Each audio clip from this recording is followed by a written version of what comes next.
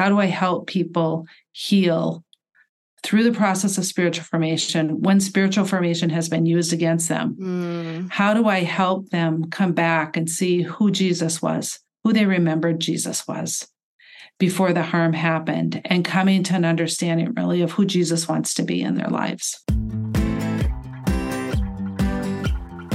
Welcome to your Pastor Reads Books. I'm your host, Heather Weber, and today my guest is Pastor Nancy Rotz, who talks with me about Tyler Staton's book, Living Like Monks, Praying Like Fools, an invitation to the wonder and mystery of prayer.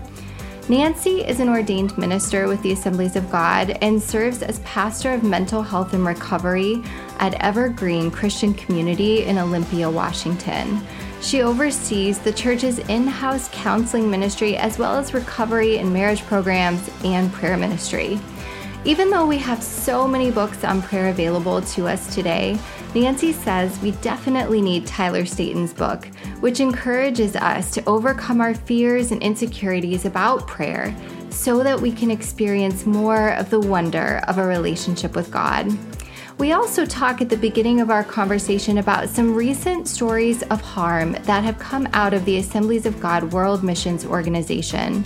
Stories of harm in ministry settings aren't new, but when those stories can be engaged with and listened to, there's a chance for healing and restoration. I hope you enjoy this conversation. Nancy, welcome to the show. It's so good to have you. Thanks. So fun to be here with you. You know, one of the things that I noticed right away about you, because you're a new acquaintance of mine or a new friend of mine, but one of the things that I noticed right away was that you have a very unique pastoral title at your church, which is Pastor of Mental Health and Recovery. And that is such a rare title. I don't know that I've ever seen that. I think your church is very big, so there's the opportunity to have a lot of sort of specialist pastors. But can you just talk a little bit about how you came into that role and how that aligns with who you are? Yeah, so I think it goes back quite a ways because we were missionaries. And when we were missionaries, I worked with trafficked women. And I didn't have a huge understanding of trauma. Like I knew it, all of that.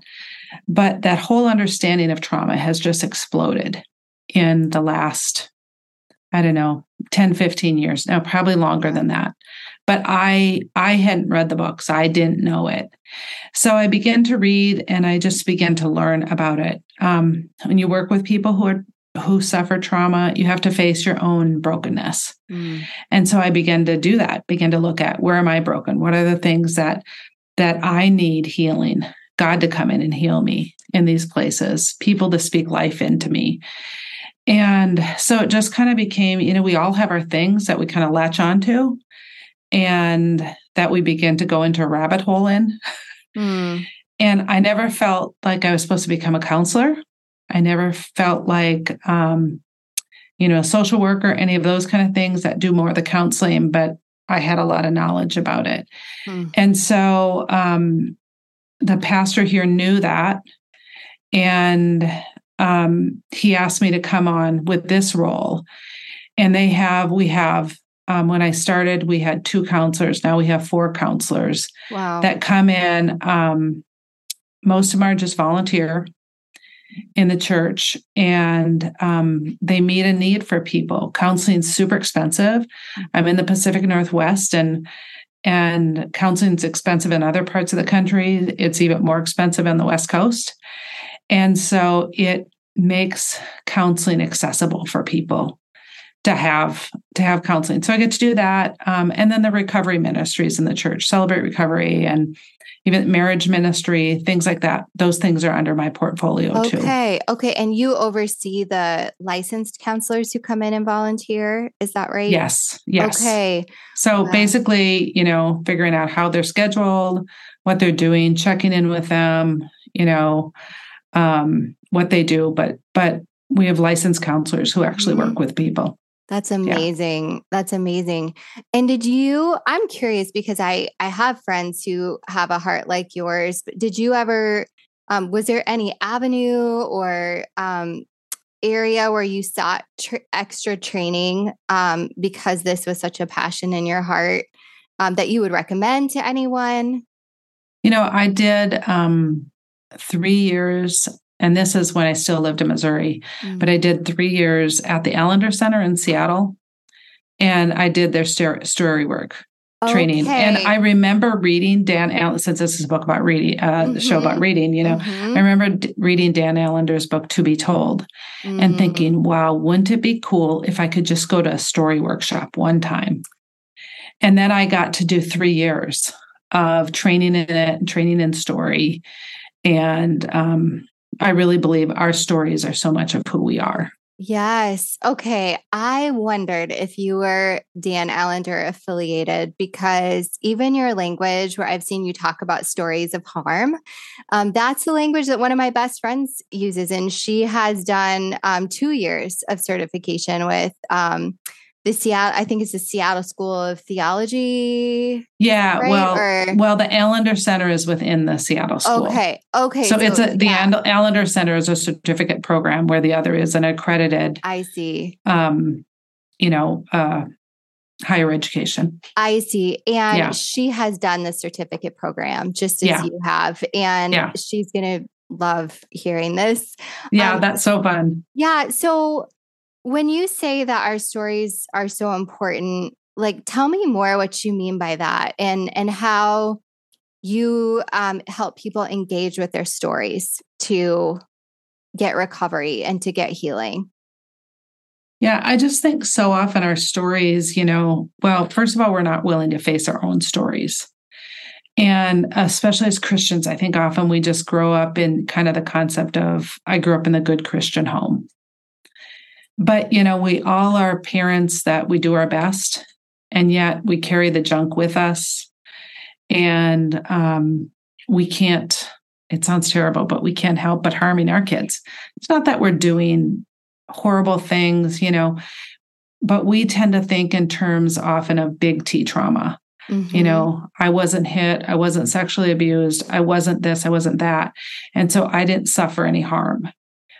And yet parents will often say things not really knowing, the sticks and stones may break my bones, but words will never hurt me. Or, you don't feel that, you don't have that emotion, you don't, whatever. They shut those things down. And there's so many people, my generation, older, maybe younger, that say emotions weren't allowed in their home. And so how do we come to that? We have to realize, where does that land in our story? And a lot of times it's just remembering. And I believe God helps us to remember things. We don't remember every story as we go, but sometimes there's things that happen to us and we simply remember them. And then we write them out and we say, where was Jesus in this story? Where's Jesus with me in this story? And I had a story of one time, that came to me, and it was a church activity, and I was told to wait and wait and wait, and I had to wait until it was over. And it was kind of something the leaders did to me. And I realized how hard waiting was my whole life. And I had worked through that story. And then afterwards, I was just sitting with my journal, and I felt like Jesus just showed me that he was waiting there with me. He was holding my hand as a child. And that just totally rewrites our story. Or when people speak into our story and just say, not just you were brave, because so often bravery is something we have to do. We have to be brave. That's the way we cope. That's the way we survive. But they show us our goodness in those situations, or the way we've been able to handle it in those situations, and what it cost us. When we talk about those things, people understand. People grow. People heal.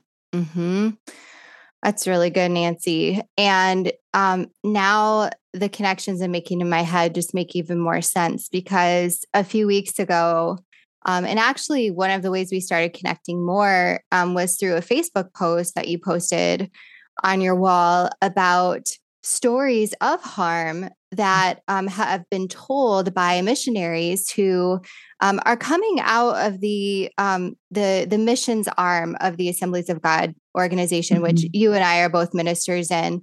And, for our listeners who don't know, this organization is AGWM, AG World Missions. And you were posting about, you posted a podcast where someone told a story of harm. You talked about, hearing other stories of harm and the need for these stories to be told. And, it makes me think, as I think about you saying individuals get healed when they can engage with their own stories and invite Christ into their own stories. That organizations can also be healed when they can engage with the stories of people within them. And I wonder what you would want to share about that and what you see, because you used to be a missionary, you were part of AGWM. What do you see is your role in bringing healing to the people in your sphere of influence, even though you may not have an official, title in AGWM? Yeah, well, I worked for a time with member care, which member care is like pastoral care to missionaries. And that's where I began to hear some of these stories. And, I think a lot of times people just want to be heard. They don't want to be, when they're in this organization, in these settings, they're not wanting to be taken down. They're not wanting to be told they're not, they're nothing. But since making that post, I continually have people coming to me. Yesterday, my husband and I spent a couple hours on the phone with somebody. And that's the second time we've done that. Just talking to people, letting them process through, because they've daily been told, you're wrong. You're bad. You're this, you're that.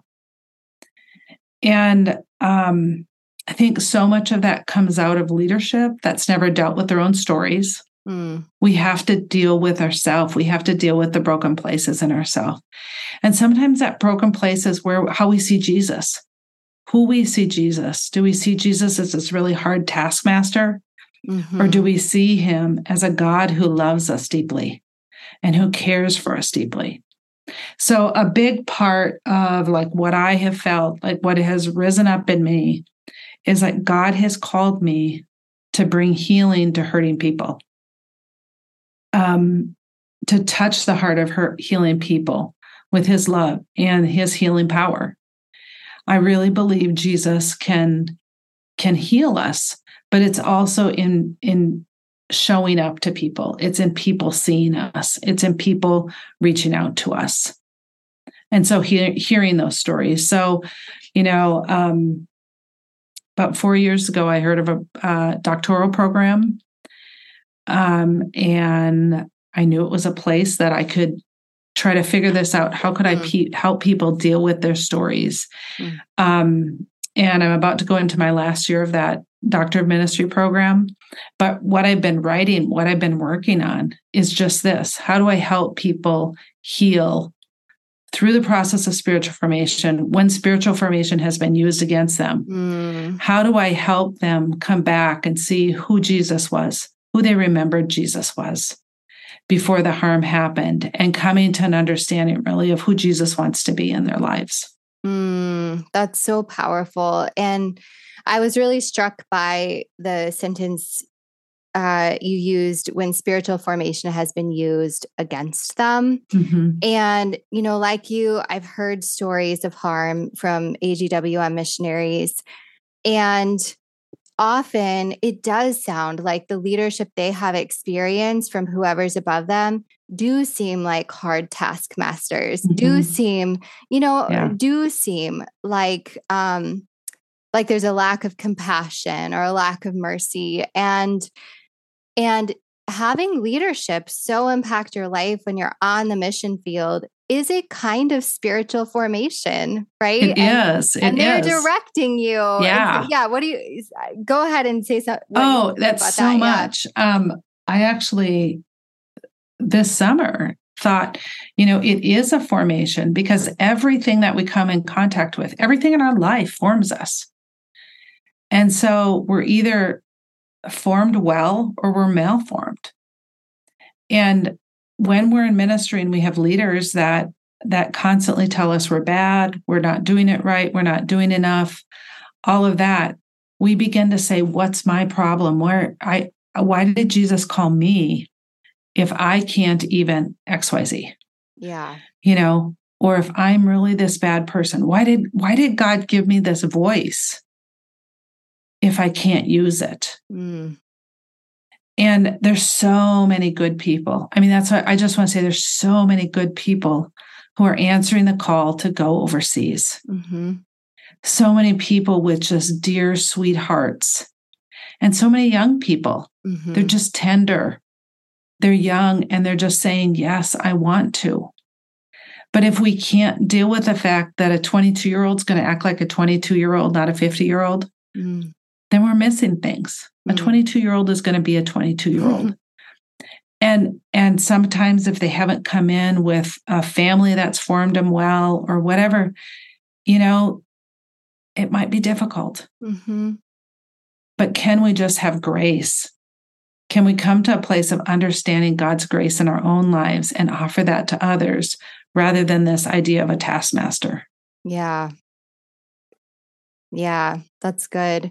And I know you said that it would be okay to include your email in the show notes because from what I am hearing, you are open to people reaching out to you. Yeah. Yeah, I've had a lot of people. And as I talked about my doctoral program, what I'm writing is an intensive for people to come to me, spend about 5 days here and work through some of this stuff. Okay. All the trauma studies that I've done, all of that, it all works with the Bible. It all goes together. I mean, God is the giver of all these gifts of truth, right? Yes. And so how can I help somebody work through that trauma, but at the same time, find Jesus there and find healing there? And that comes in relationship too. God has made us to be relational people. So that harm comes in relationship, but healing also happens through relationship. Yes. Yes. I have been saying for a while that the church can hurt the church, but the church can also mend the church, Exactly. Yep. And here you are wanting to do just that, amend the church. So we'll include your info in the show notes. And you just talked about the Bible and God's truth. And so that seems like a good segue to talking about reading, which you obviously do a ton of reading in your Demon program. How did you become a reader? I think I've become a reader over time. I remember, elementary school, going to the library from a very early age. I remember the books that I loved to go get. And then in like upper elementary years, it was, Are You There, God? It's Me, Margaret. I loved that book. Loved it. And starring Sally J. Friedman as herself. These are just, they're just books that spoke to me as a girl, as an older girl. And then I would go to the bookmobile would come to my neighborhood. And then from the bookmobile, I'd get Snoopy cartoon books. And, it was still reading. And I'd get these little paperbacks and I would just, plow through them because that was what they had that I liked there. Yeah. And so I would say that as I went through high school and stuff, I wasn't a great reader. I wasn't a person who just devoured stuff. But I went to college and fell in love with this man who loved to read.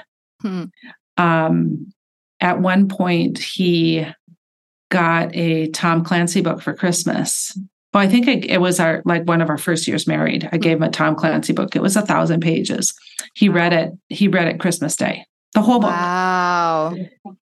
And he would do that during college. I mean, he would be reading something else and doing his schoolwork, reading all the time.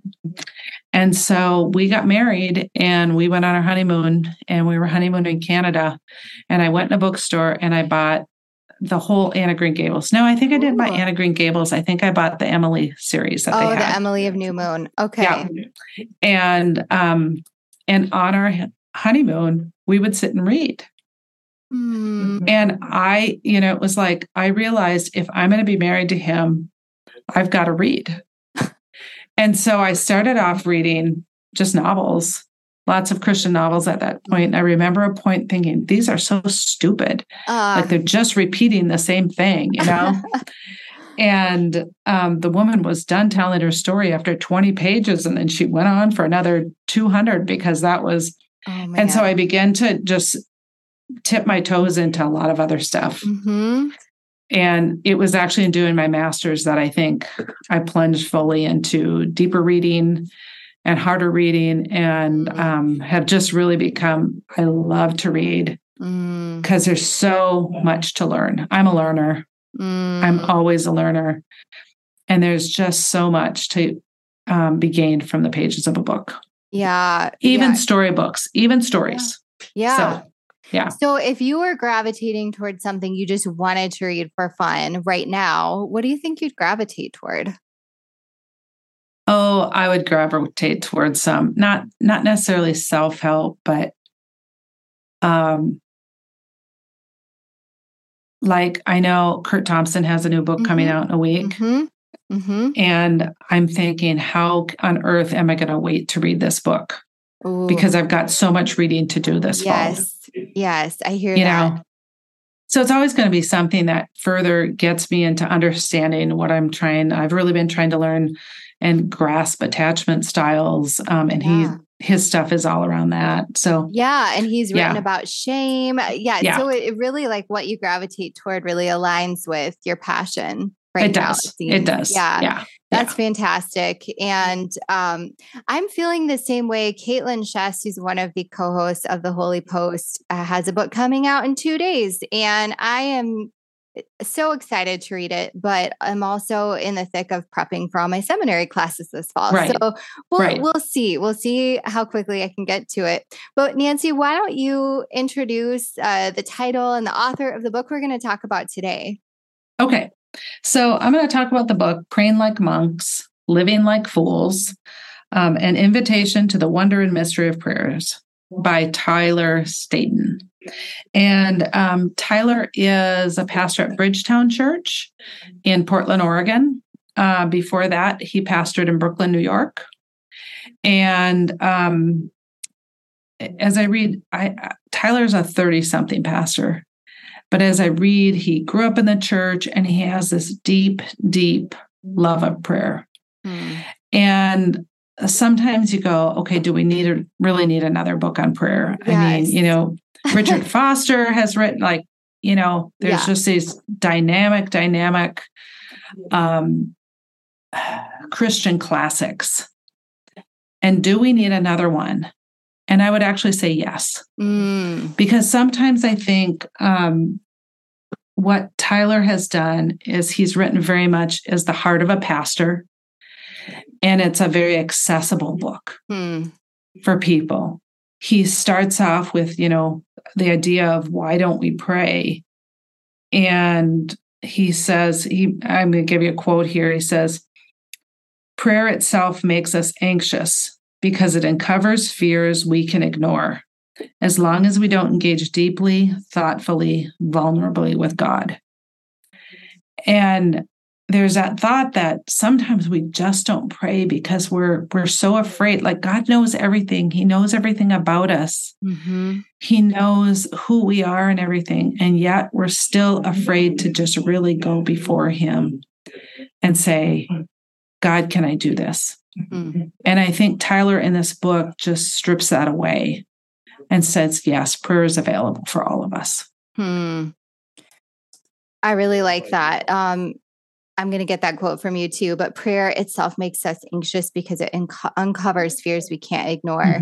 So essentially, like when we're in prayer and we open ourselves to prayer, we become more aware of the stuff we're carrying, right? Like the fears. Right.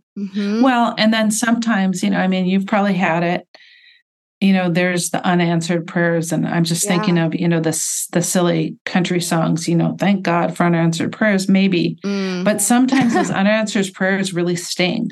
Yeah.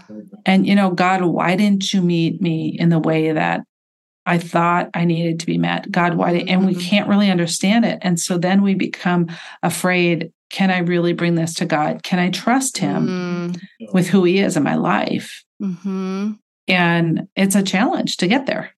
How would you say it shaped you in your life of following Jesus? Yeah, I think it's really brought me back to how I see God and how I come to God. I think it cemented a lot of the work God had been doing in me already. Probably the last 2 or 3 years, as I would read the Bible, I would see these bold prayers people in the Bible would pray. Moses, God, if you don't go with me, I'm not going to go. And Nehemiah, the whole book of Nehemiah starts out with this beautiful prayer of Nehemiah saying, God, you have to come. We have to go do this thing, rebuilding the temple. God, can you do this? So we see this over and over in Scripture, but there's still a point in me where I go, can I really pray that? Is it really okay? And what Tyler says is we really have to understand God's love. Do we really understand that he's big enough to want to meet us in that way, that God loves us so much, he desires so much for us? It's not about doing the right thing or being the right thing, but it's about this relationship with God. And that's where I think I grew up so much in that idea that prayer is this thing I do. And I never felt good enough with it. Never felt good enough with it. But I think I came to understand that when the Bible says pray without ceasing, and I'm not even sure if he talks about this. This is a thought that I've had. It's because I learned to understand what the presence of God is in my life. And I'm walking in that presence with God every single day, every single moment of the day, that even as we're having this conversation, I know he's with me.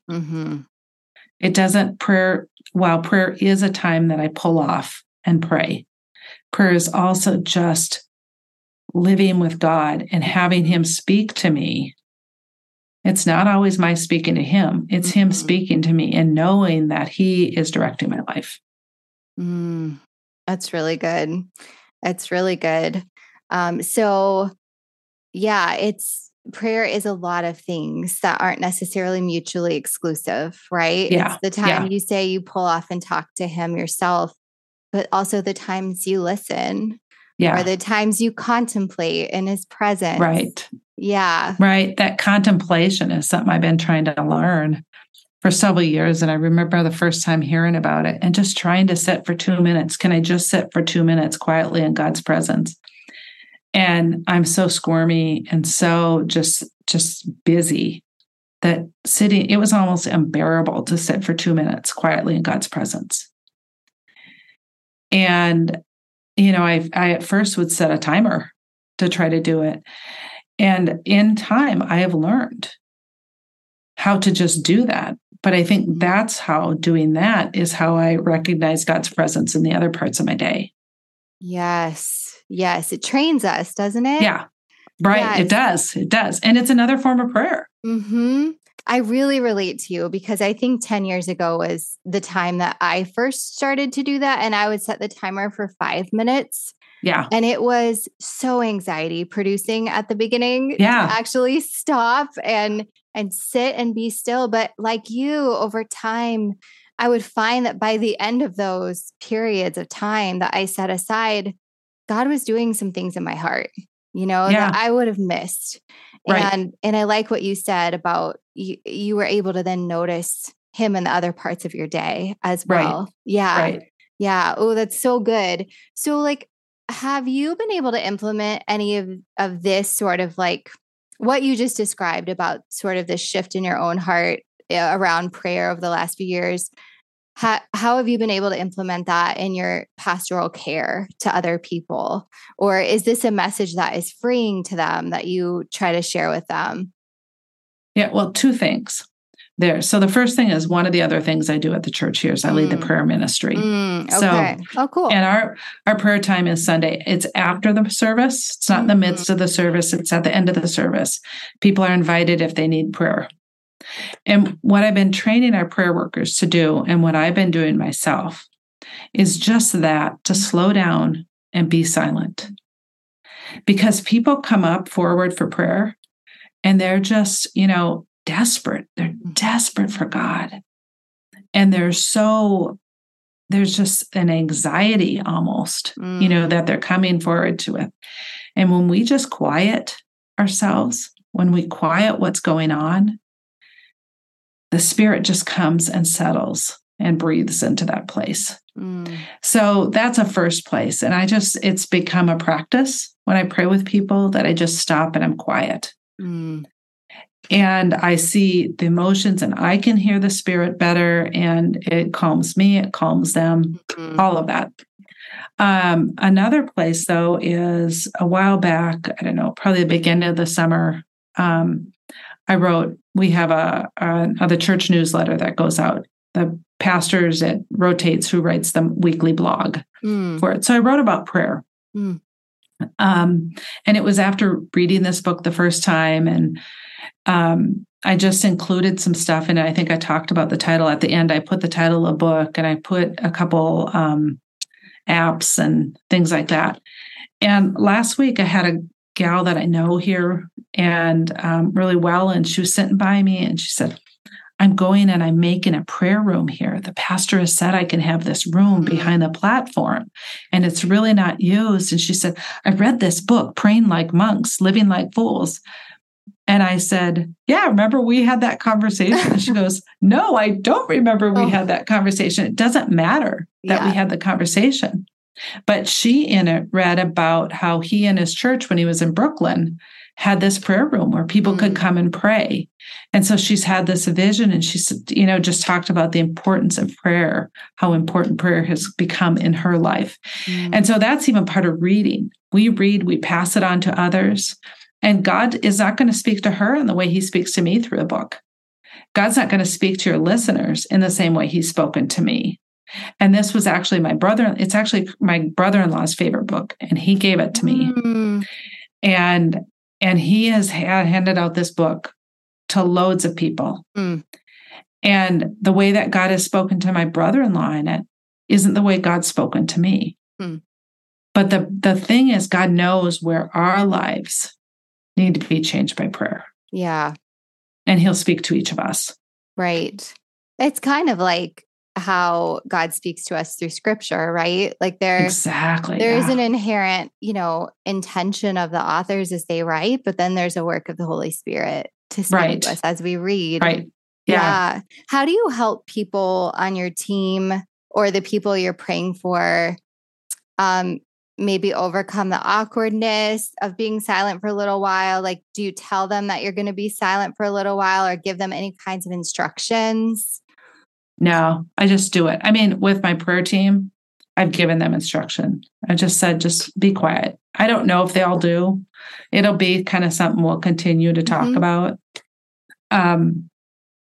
But I know for myself, when I do it, I just feel people they just kind of settle in with you. They're just quiet with you. And they're ready. I had one time a lady, I got quiet and she started praying. It was great. Okay. And then I prayed for her after. But it's just that settle in with God, and people receive it.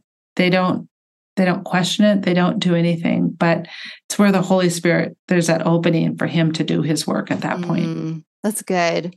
I was just thinking, Nancy, like in our tradition in the Assemblies of God, I know other people listening who have different traditions and come from different,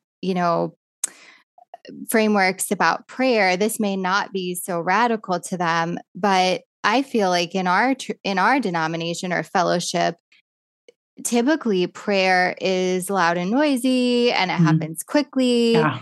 And I transplanted into the Assemblies of God like about almost 20 years ago now. And I had come more from like vineyard streams and John Wimber's very like chill approach to prayer ministry.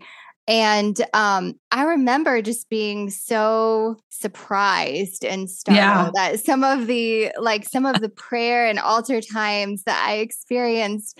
And so what you describe, I think, is really good, especially for our fellowship, because we know if we've been in it for a long time, we know what the experience is of, praying with enthusiasm and passion and just like an inspiration of the Spirit that's strong and vocal and loud. But it's also good for us to be trained to hear God in the quiet and to be led to pray in the quiet. Right. I really believe when we're praying with people, we're just joining what God is already doing in their lives.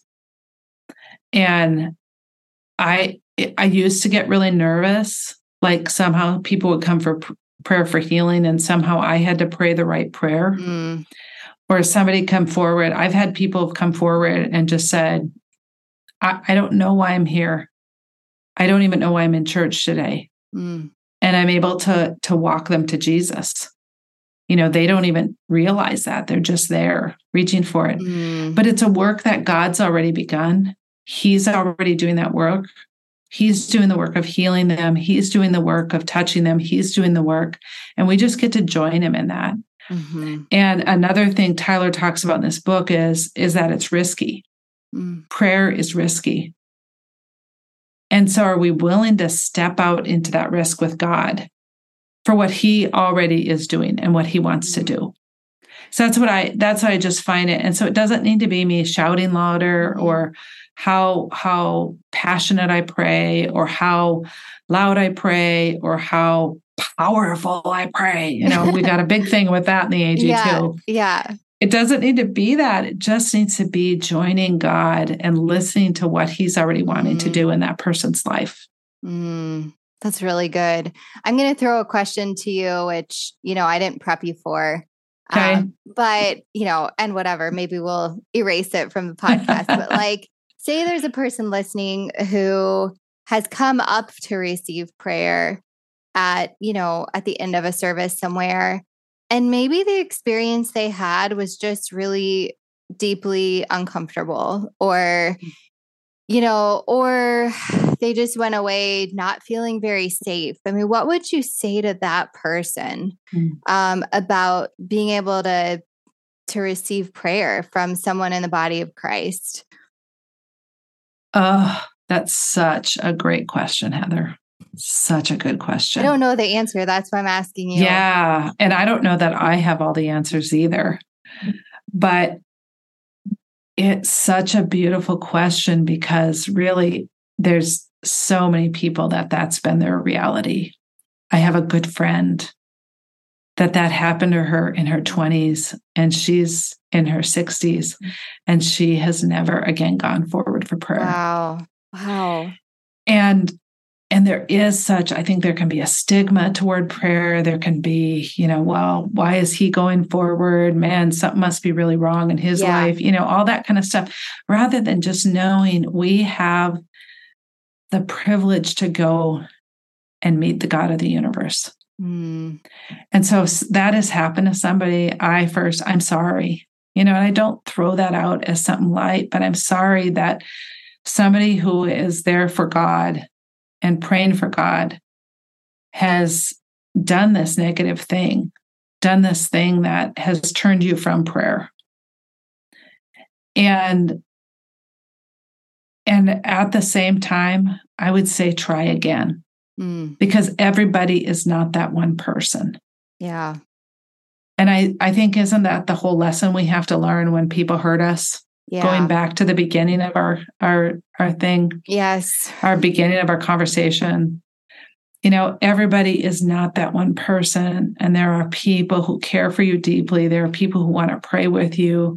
There's people who want to agree with you in what has happened in prayer. And may God heal you and may God open you up to the power of the prayer and people agreeing in prayer with you.